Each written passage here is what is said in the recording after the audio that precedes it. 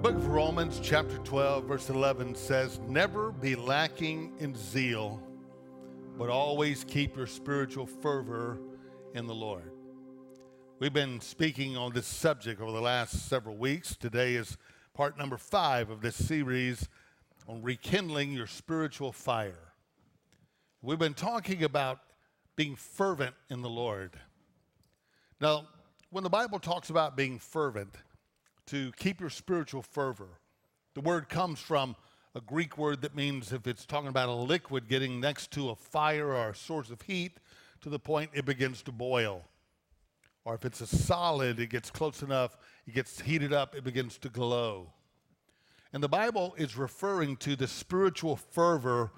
It's not really talking about so much personality, being outgoing and bubbly and enthusiastic, and it's really talking about a wholehearted commitment and devotion to the Lord.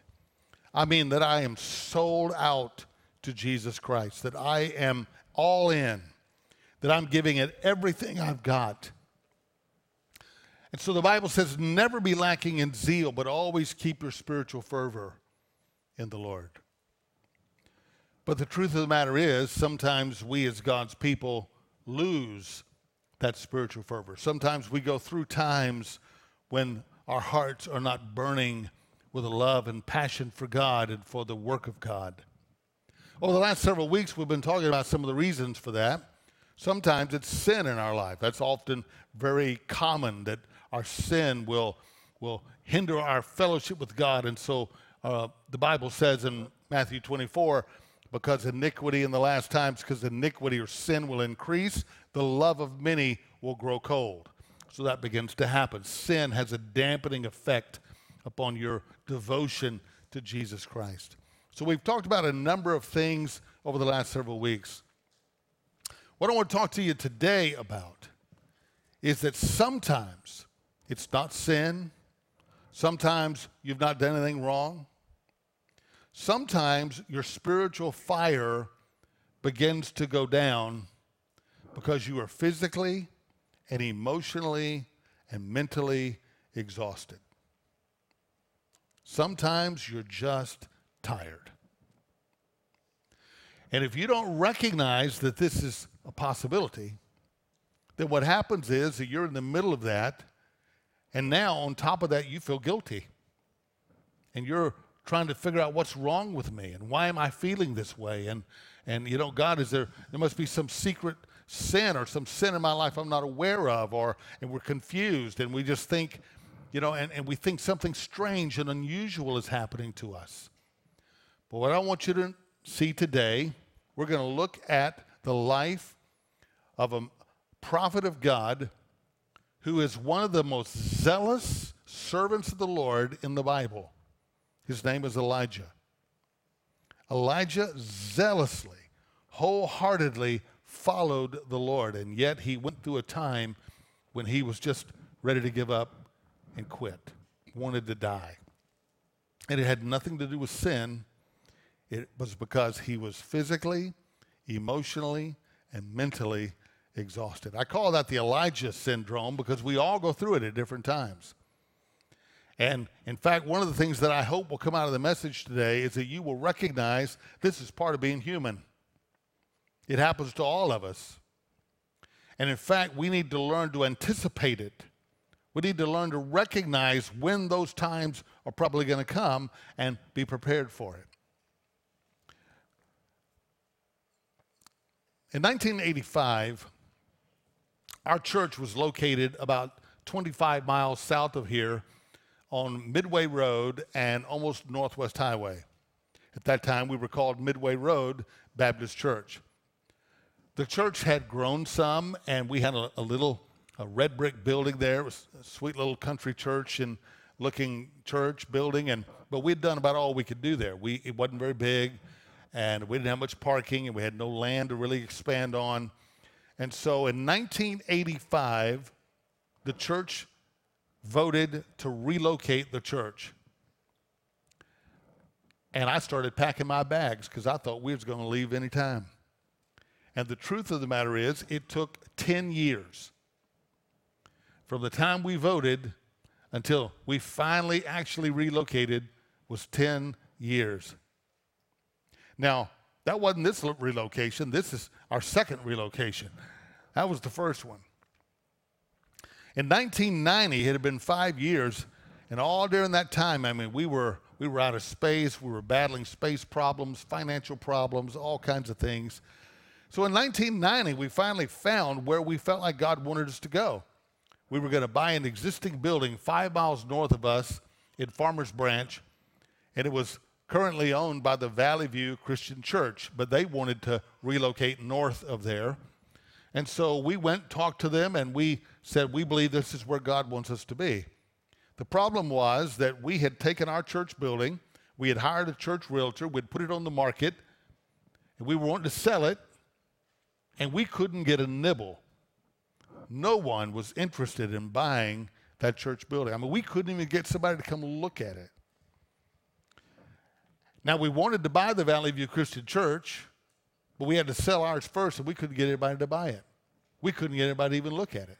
In addition to that, we owed about $150,000 mortgage on the current building, and to us at that time, it seemed just almost insurmountable to be able to pay something like that off.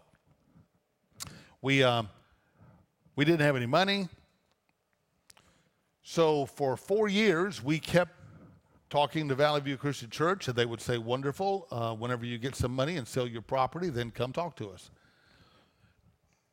And for all that time, we kept hitting closed door after closed door.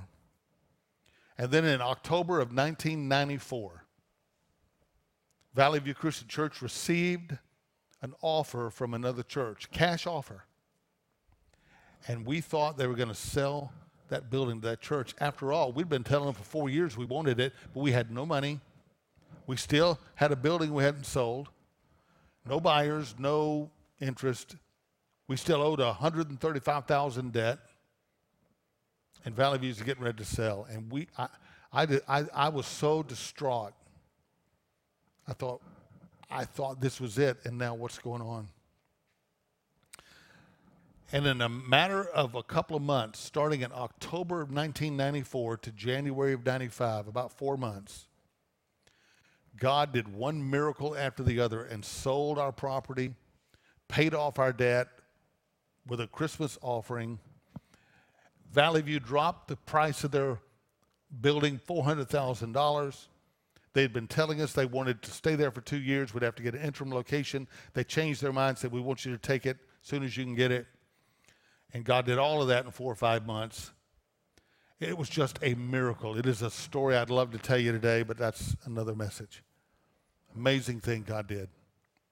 So in January of 1995, we packed everything up and we stored it, and then we moved the church into a hotel for 9 weeks. And then the last Sunday of March, 1996, we had our first service in the new home of our church. What an amazing victory. It had taken 10 years. And once we got in there, I thought, well, boy, this is what we've been waiting for, and now everything is just going to take off. But instead, it's like the entire church just went, and just sat down. And the spiritual fervor and energy of the church just flatlined. Everyone was so tired and so exhausted from this spiritual battle, from the physical setting up and tearing down in the hotel to the moving of everything and getting it set up and the deadlines and the money and all that had to go on. And when it finally came true, everybody just was exhausted. And I didn't know what had happened. At the very moment, I'm expecting the church to just really begin to get momentum and begin to grow, we just sat down. But what I've learned is that should have been very predictable. In fact, it is so predictable that when we got ready to relocate again in 2012, And we relocated up here to McKinney, 25 miles north. And we moved into a shopping center right down the road, a mile and a half from here. And when we were in the shopping center for almost 5 years, and when we got ready to move into this new building, it had been a process of about 6 years. But at that point, because of what we'd been through before, we anticipated what might happen. We prepared for it. We organized for it. And when we got into the new building this time, it didn't happen. Because it was predictable, and we were expecting it, and we prepared for it. That's what I would love for you to come out of this message with today, is that you are a human being. And we as human beings sometimes, we think if I just pray enough that it will overcome a lack of sleep.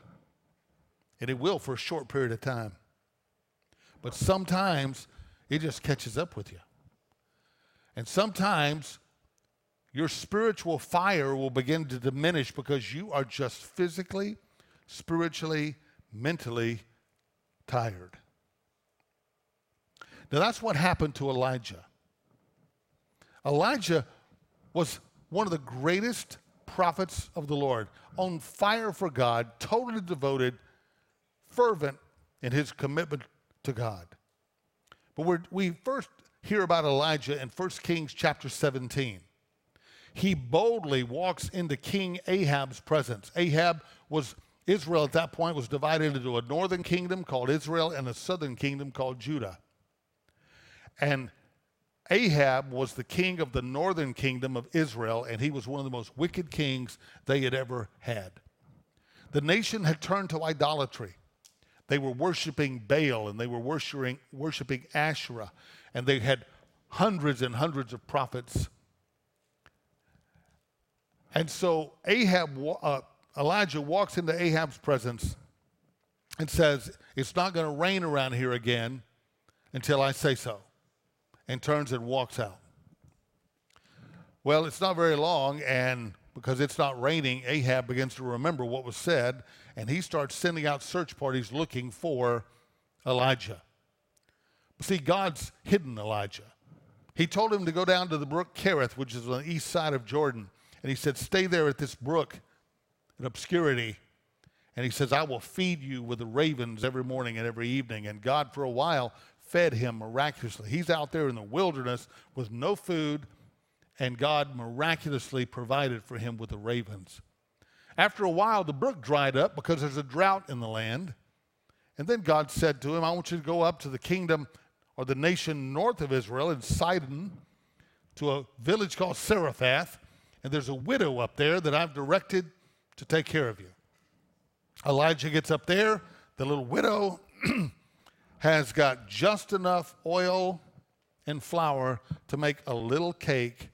She's going to eat her last meal with her son, and then they are going to die.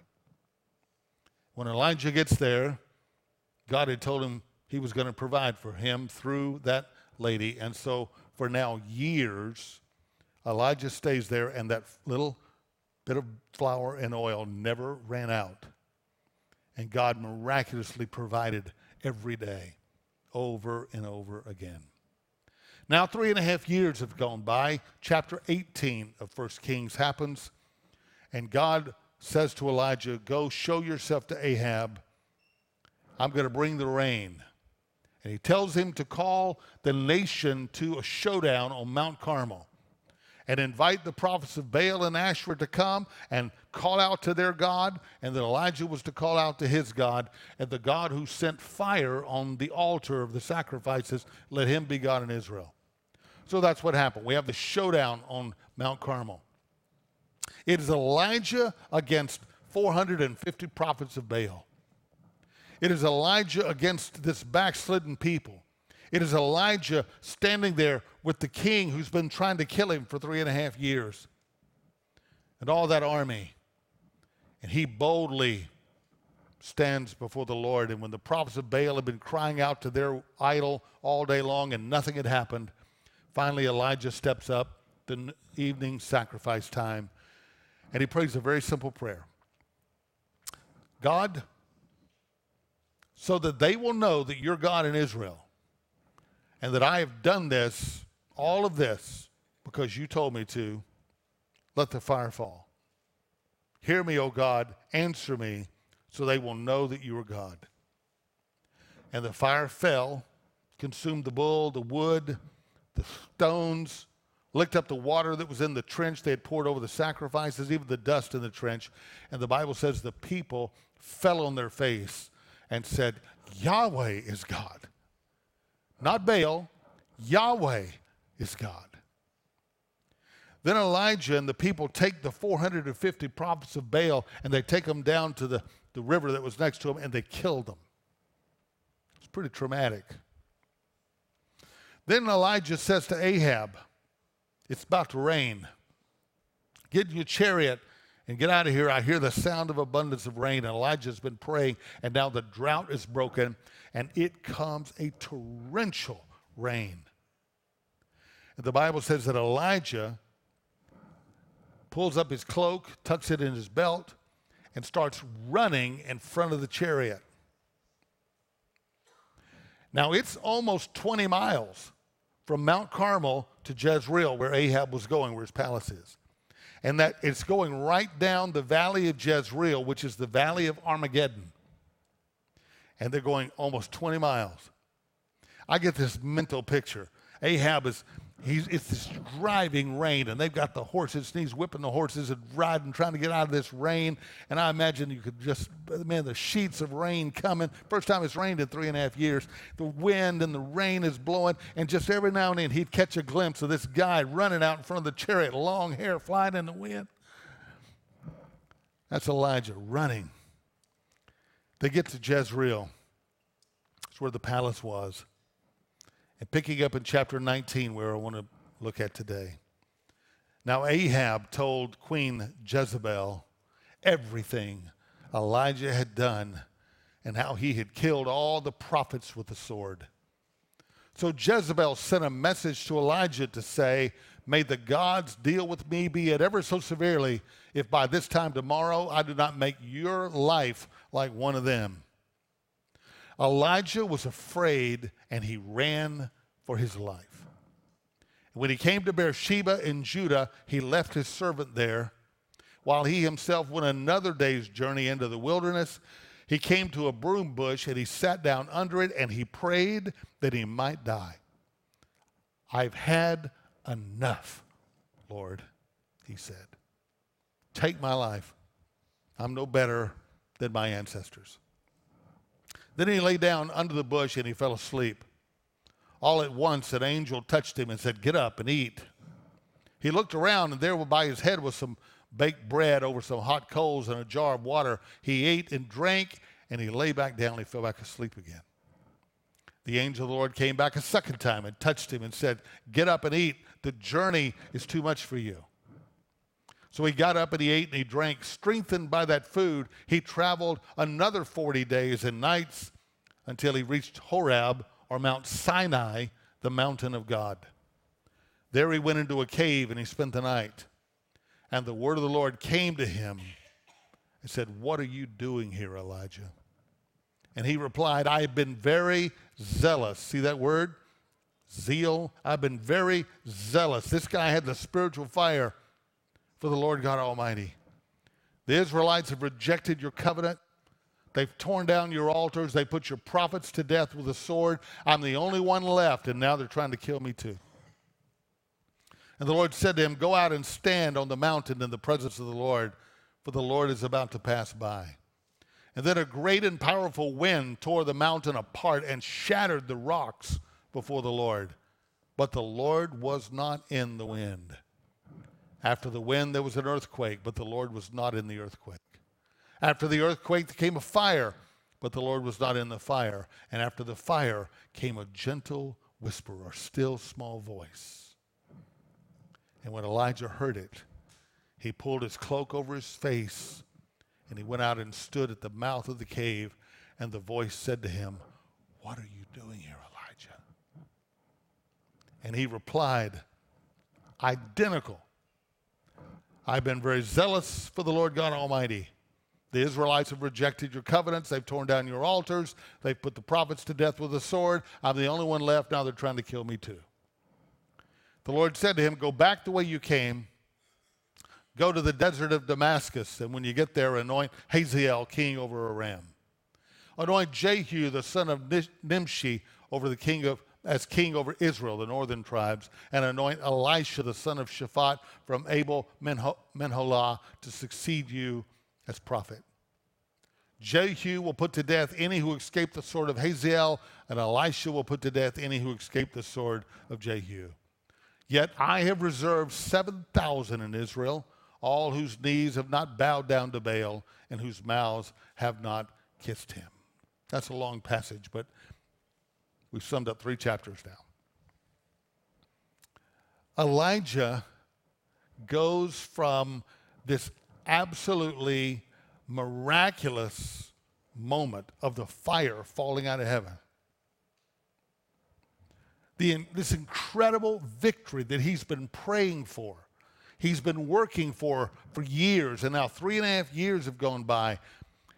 The whole purpose of that was so that Israel would repent and turn back to God. And now the nation falls on their face and says, Yahweh is God. It's this just magnificent moment. And by the next day, Elijah has run for his life, and he's just saying, I want to die. I've had enough. He goes from literally a mountaintop to just basically out in the wilderness, ready, wanting to die. How is that possible? How is it possible to be so fervent and zealous for the Lord that you're willing to stand alone in the face of opposition like that, and yet in the next day, one person can say something to him, and he can't handle it anymore, and he just takes off running? I mean, Elijah had gone from living his life out of faith to now he's operating out of fear. He was afraid, and he ran for his life.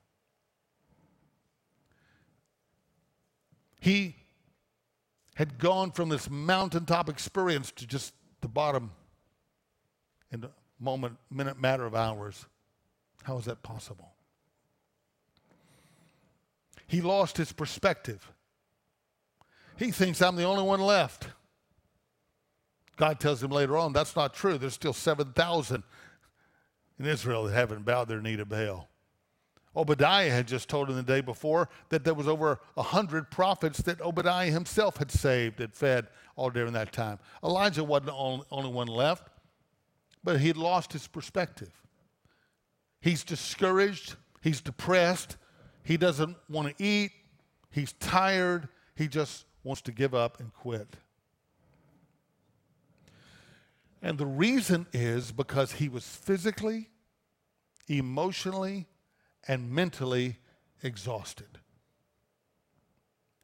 I mean, think about it. For 3.5 years, he didn't know where his next meal was coming from, except God's going to have to miraculously provide it every day. For 3.5 years, there's a drought in the land. People are suffering. He's seeing this suffering, and he knows it's because he prayed for it. For 3.5 years, every moment of every day, Ahab is looking for him, trying to kill him. His life is in danger. There's a bounty on his head. They got search parties out looking for him everywhere. And now finally, after 3.5 years, God tells him to appear before Ahab, and he has to go and appear before the one who's been trying to kill him for 3.5 years. He gets there in the face. He's all alone on the top of this mountain with 450 prophets of Baal, all the people who are backslidden, who don't trust God anymore. Ahab with his army sitting there who've been trying to kill him, and he's by himself. And all by himself, by faith, he trusts God, and the fire falls, and the tide turns, and now there's this amazing victory. Now there's this amazing goal has been accomplished, and he has fulfilled that which he'd been working so hard for several years. Then he prays for rain, and the drought is broken, and a torrential rain comes. Then he runs a marathon out in front of the chariot, physically, runs for almost 20 miles. Not with a pace, he's running in front of that chariot, supernaturally. And now he's He's had this extreme expenditure of emotional energy. He's killed 450 people. By him, he's out there with a sword actually taking somebody's life who's been a false prophet. Emotionally traumatic and draining. And now, the next day, Jezebel hears about what happens. And I think he was expecting that Ahab and Jezebel would repent. I mean, there's not any doubt who's really God here, right? The fire's fallen. Prophets have been killed because Baal didn't answer. They had all day long and he didn't answer. And God answered, and the people all know. So I think he had this expectation that Ahab and Jezebel would turn, they would repent, and maybe lead reform in the nation and revival would take place. But instead, Jezebel says, I'm going to kill you by this time tomorrow. So what's new? This has been going on for 3.5 years. But all of a sudden, he can't take it. All of a sudden, he's afraid. Instead of operating by faith and trusting God who's been taking care of him for 3.5 years, he's now afraid, and he runs for his life. And he goes from Jezreel, which is in the northern part of the nation, to Beersheba, which is over 100 miles south. He is fleeing. He leaves the country because he's no longer in the northern 10 tribes. He's now in Judah, the southern country. He's in Beersheba, and there he leaves his servant, and now he's all alone. And he goes another day's journey out into the wilderness. And that's where he gets under this broom bush, and he just says, enough. I can't do it anymore. I'm done. I just want to die. He's really depressed.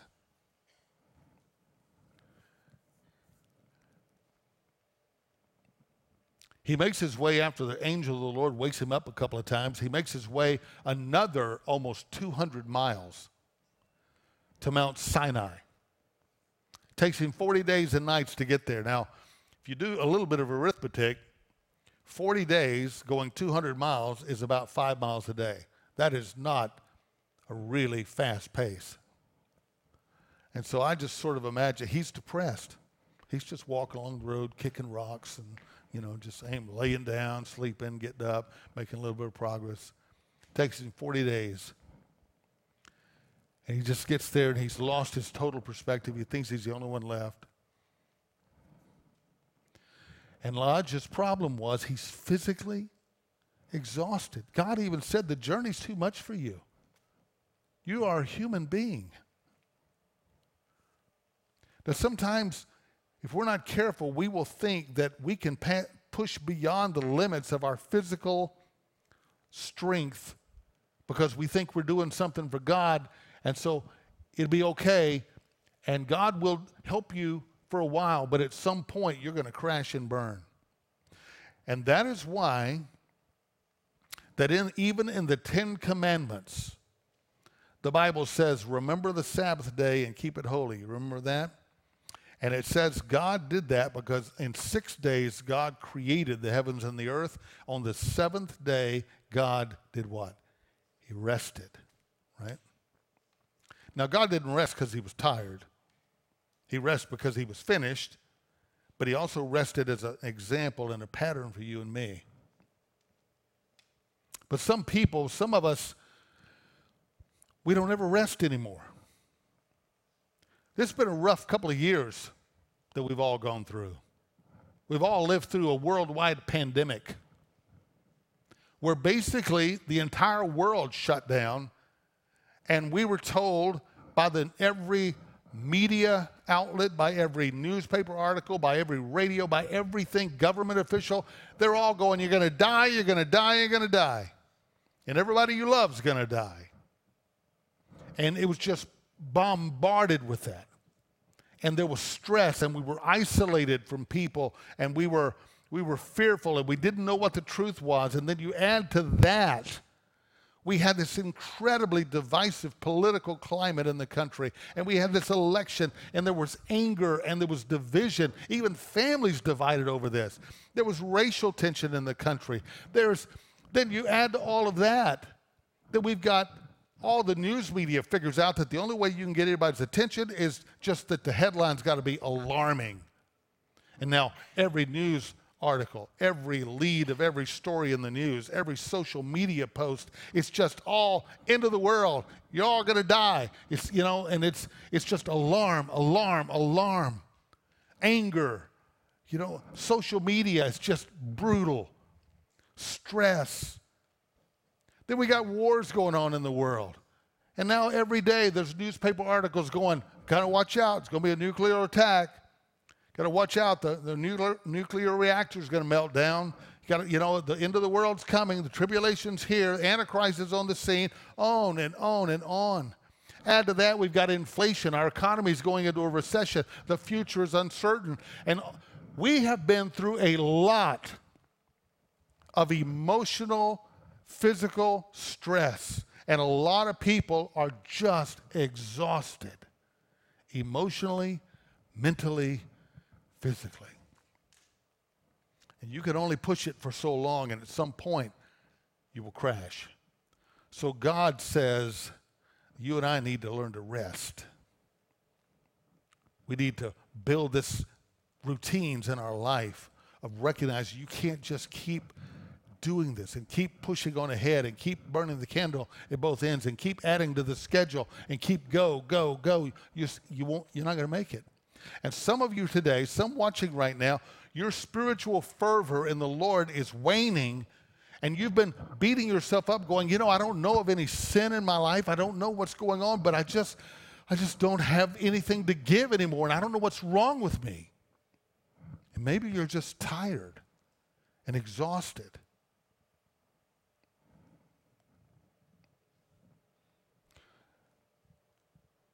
You need to be able to predict these things. When Elijah had this great victory on Mount Carmel, it's pretty predictable that he's going to have this crash that's going to come on the other side of it emotionally. This great victory and expenditure of energy is followed by a letdown. I've discovered that that's very predictable. I've discovered many years ago, it took me a while, I discovered many years ago that I should never make a really important decision on Mondays. Because after Sunday, I've had this expenditure of energy, and oftentimes there's a real temptation to be discouraged. To feel like, that didn't do any good. Nobody's listening. Nobody cares. I'm all alone. The only one left. Now they're trying to kill me too. Tend to feel that every Monday. I began to learn that it really had nothing to do with being spiritual. It had to do with, I'm tired. Some of you are right now, you're tired. You've gone through crisis in your family. You've gone through health crisis. You've gone through other things in life, and you're tired. Maybe you've been disappointed. Sometimes when you're disappointed, you have this letdown. Elijah full well thought that Ahab and Jezebel, I think he expected that who can deny this fire falls out of heaven? God has done this. Surely they're going to repent. And how shocked he was when Jezebel, in spite of hearing everything that had happened, Jezebel goes, I'm going to kill you for what you've done. And he just instantly thought, all of it was for nothing. All of these years, all I've been through,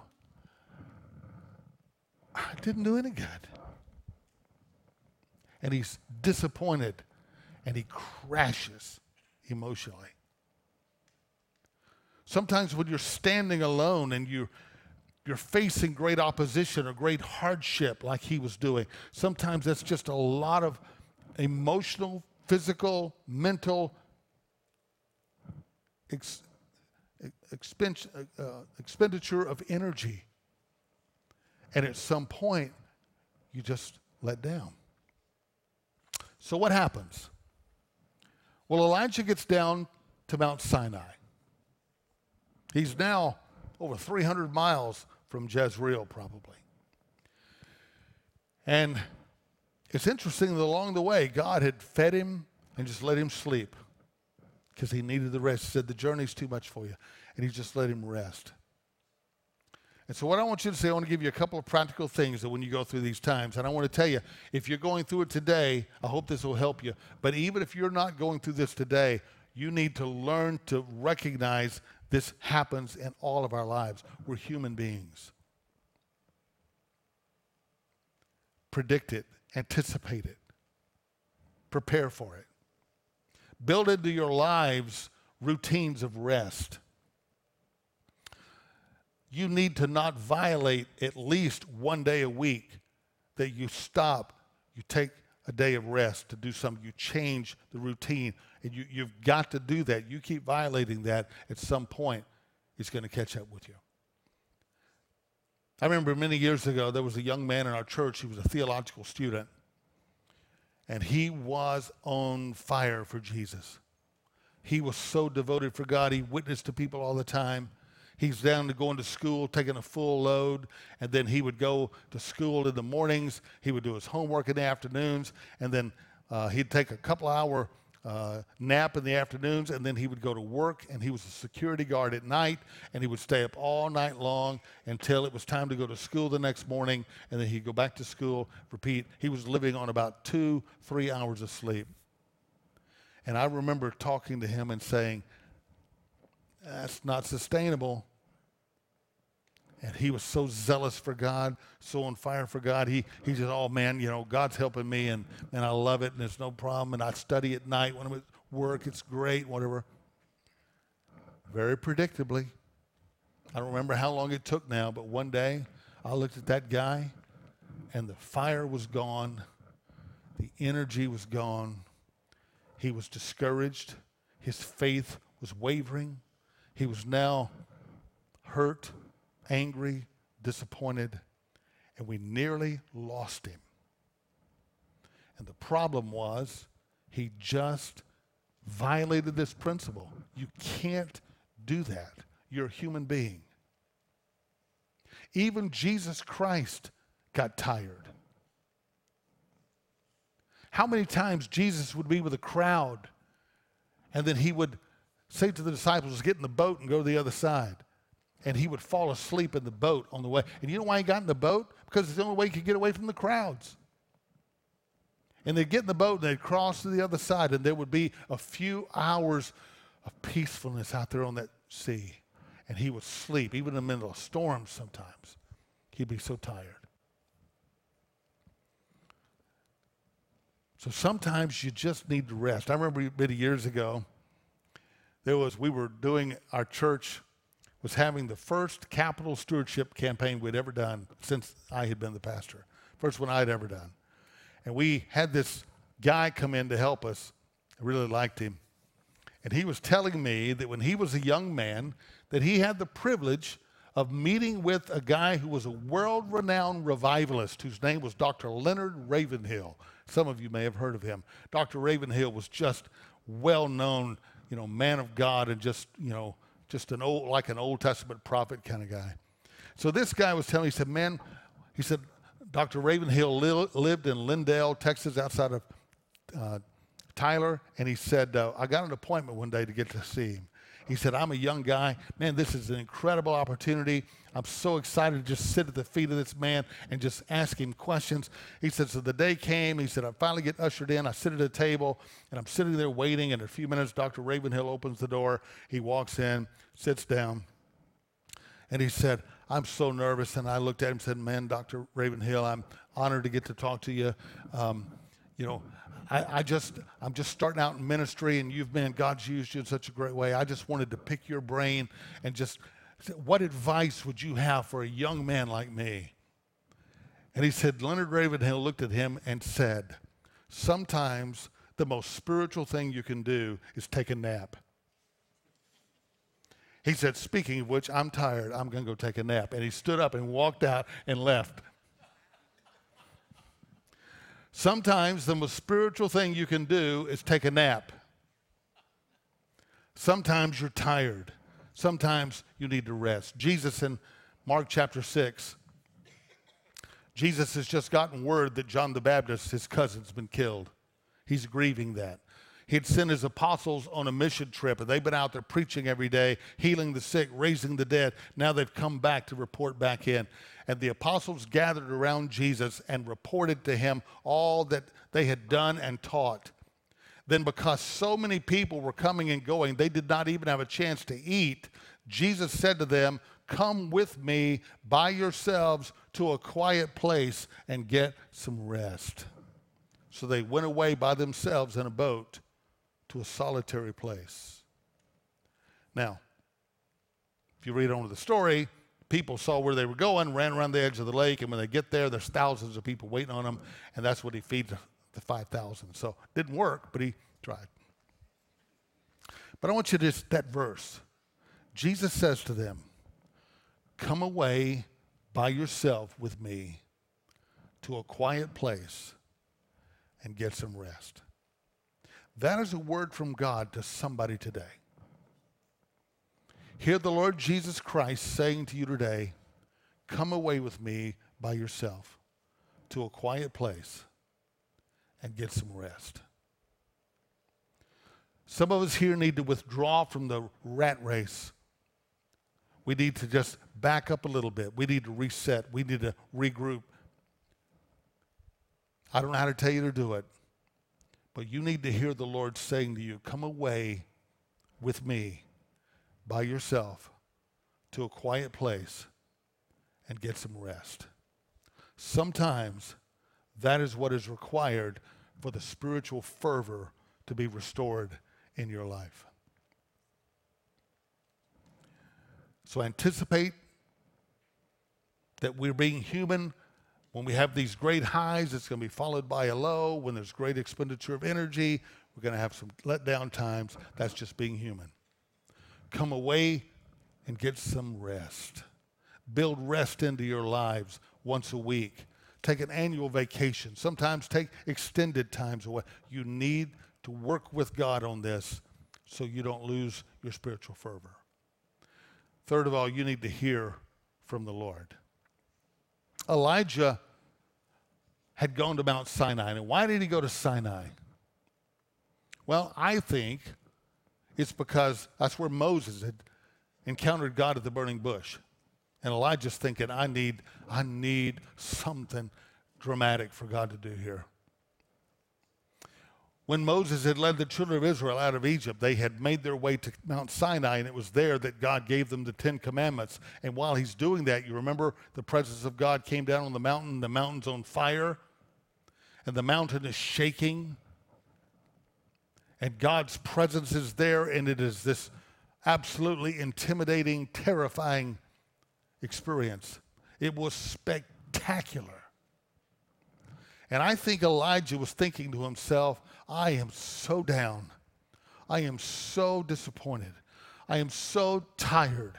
I am so alone. I am so discouraged that God's going to have to do something spectacular to pull me out of this. So he gets there to Sinai, and the Lord says to him, "What are you doing here, Elijah?" Now, God didn't ask him that because God was confused. God never asks questions because he doesn't know the answer, right? He already knows. But he said to Elijah, "What are you doing here?" Because he wanted Elijah to articulate and tell him what he was thinking and feeling. And so Elijah says, the nation of Israel has turned from your covenant. They've torn down your altars. They've killed all your prophets. I'm the only one left, and now they're trying to kill me too. So then the Lord said, "Come out. The presence of the Lord is about to come by." And then there was this wind. It must be pretty powerful for a wind to break rocks. I don't even know how that happens, but that is some really powerful wind. And then the Bible says God wasn't in the wind. The presence of God was not in that spectacular windstorm. And then there was an earthquake, and the mountain shook just like it had shaken the day the Ten Commandments were given, but God was not in that spectacular earthquake. And then the mountain was on fire like it was when the Ten Commandments were given, but God wasn't in the fire. And then there was a still small voice. Elijah, what are you doing here?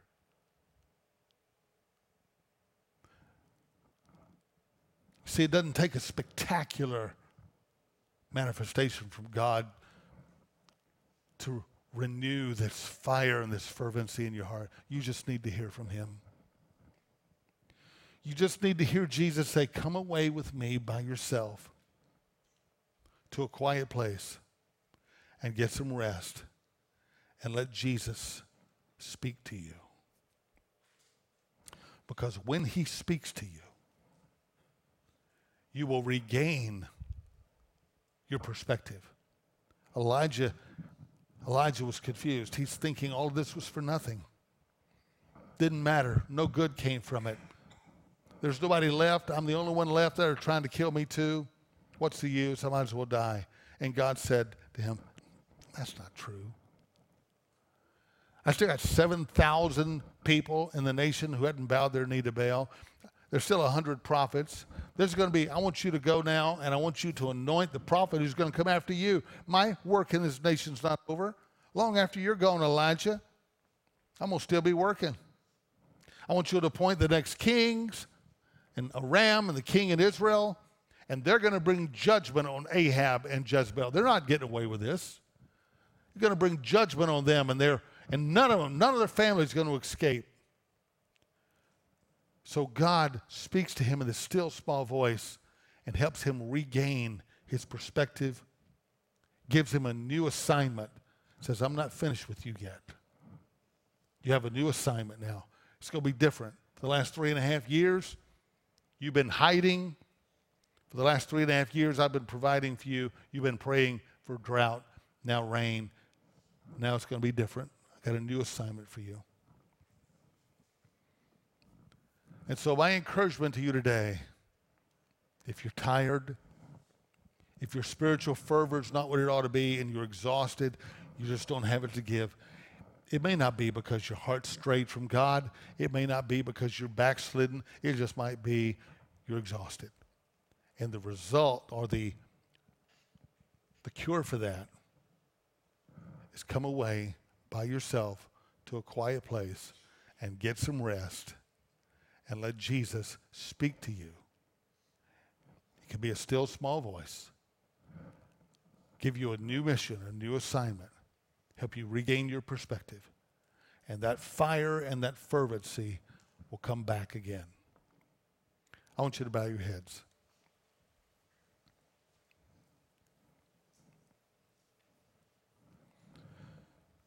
I just want you to take a minute. There's some of you here today, this is exactly what you needed to hear. There's others of you that's not where you are right now. You may have been there in the past, but I'm telling you, everyone here, everyone watching right now, you're going to go through these times because we're just human.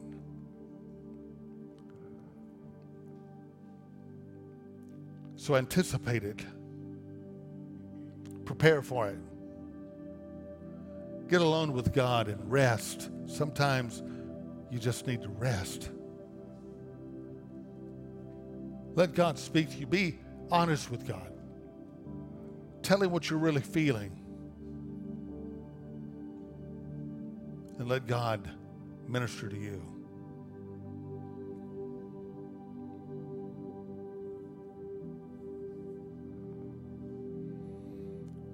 Perhaps someone watching right now or someone in this room, you don't know if you have a relationship with God or not. Maybe you believe in God. Obviously, you're interested in God, or you wouldn't be here today, and you're here for some reason. But the Bible says there's only one way to have a relationship with God. I mean, to really know God. Jesus said, this is eternal life, that you might know God and his Son, Jesus Christ. eternal life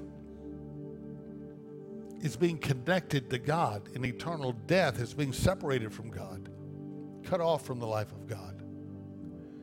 And the Bible says that our sin, and we've all sinned, the Bible says our sin cuts us off from God, creates a separation, a barrier between us and God. And there's nothing you and I can do to remove that barrier. But God loves you so much that he sent his son Jesus to remove the barrier. And the way Jesus did that was he died on the cross. And God took your sin that created that barrier between you and God, and he nailed it to the cross with Jesus. And Jesus paid for your sin by his own death and his own sacrifice.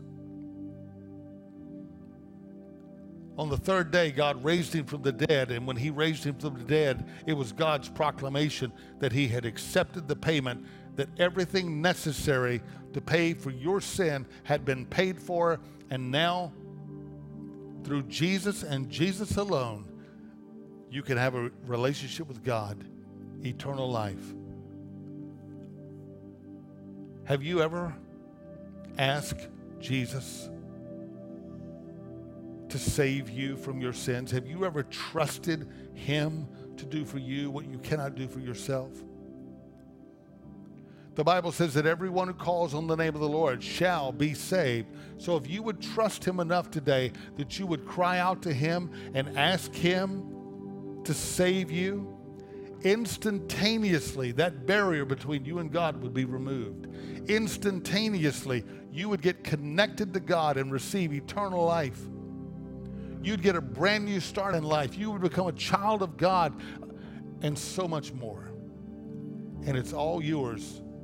It's offered to you as a gift today by God, free. But you have to trust Jesus. You have to ask him. So everyone who calls on the name of the Lord shall be saved right now. Are you ready to call? If that's what you want, then just tell Jesus that. Just pray something like this. Just say, Lord Jesus, I know that I have sinned against you, and my sins have created a barrier between me and God. And there's nothing I can do to remove that barrier. But I believe you died in my place on the cross. I believe you paid for my sin to remove that barrier. And I believe you rose from the dead on the third day. So I'm asking you now, come into my life and save me from my sin. Do for me what I cannot do for myself. Make me your child. Give me a relationship with God. And from this day forward, with your help, I will follow you. If you prayed that prayer or something like it and you meant it, then I want to welcome you to the family of God. You've just got a brand new start in life. You've just had your sins wiped away. Eternal life is yours. You've become a child of God, and so much more. And now that you've become a brand new person, born into God's family, what do you do next? Well, that's the purpose of a church, is to help you know what to do next. That's why we exist. And so we would love to help you in this new relationship you have with God. So if you just prayed that prayer with me, would you take the gray card in the seat back in front of you, put your name on there and a number, and just check the box that says, I prayed today to ask Jesus to save me from my sins.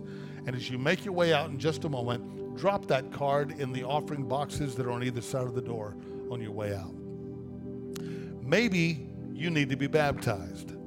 We're going to actually baptize next Sunday morning. And so we have a number of people being baptized. And maybe you've never been baptized since you gave your life to Jesus. And that's one of the first commands Jesus gives us. So if you've never done that, then that's hindering you in your walk with God. But you have an opportunity that you could settle that this week. So by this time next week, that could be taken care of. So if that's you, then take the gray card in the seat back in front of you. Check on there, I want to be baptized. Drop it in the offering box, and we'll contact you this week. Help you get ready for that. Maybe you'd like to join the church. Just check the box. I want to pursue membership of the church. Drop it in their box. We'll contact you this week. One final thing. If you're our guest here today, I just want to tell you thank you for coming. I hope when you came in today, I hope you felt welcomed. I hope you felt this is a genuine, just real group of people who love the Lord. I hope you sense the Lord's presence here. I hope that God spoke to you through his word. If that's the case, you can encourage us by taking the blue card in the seat back in front of you. Just put your name on there, contact information, drop it in the box. And I promise we won't hassle you. We're not going to bug you. We just want to connect with you briefly and just say thank you for coming. So God bless you. Thank you for being here today. Let's all stand together. My Father, I pray for your people. Some here today are so tired. They've just been hanging on. And you had a word for them today, and I pray that they've been encouraged. And I pray that they would go away with you and rest and hear from you and let you spiritually recharge their life and give them new direction.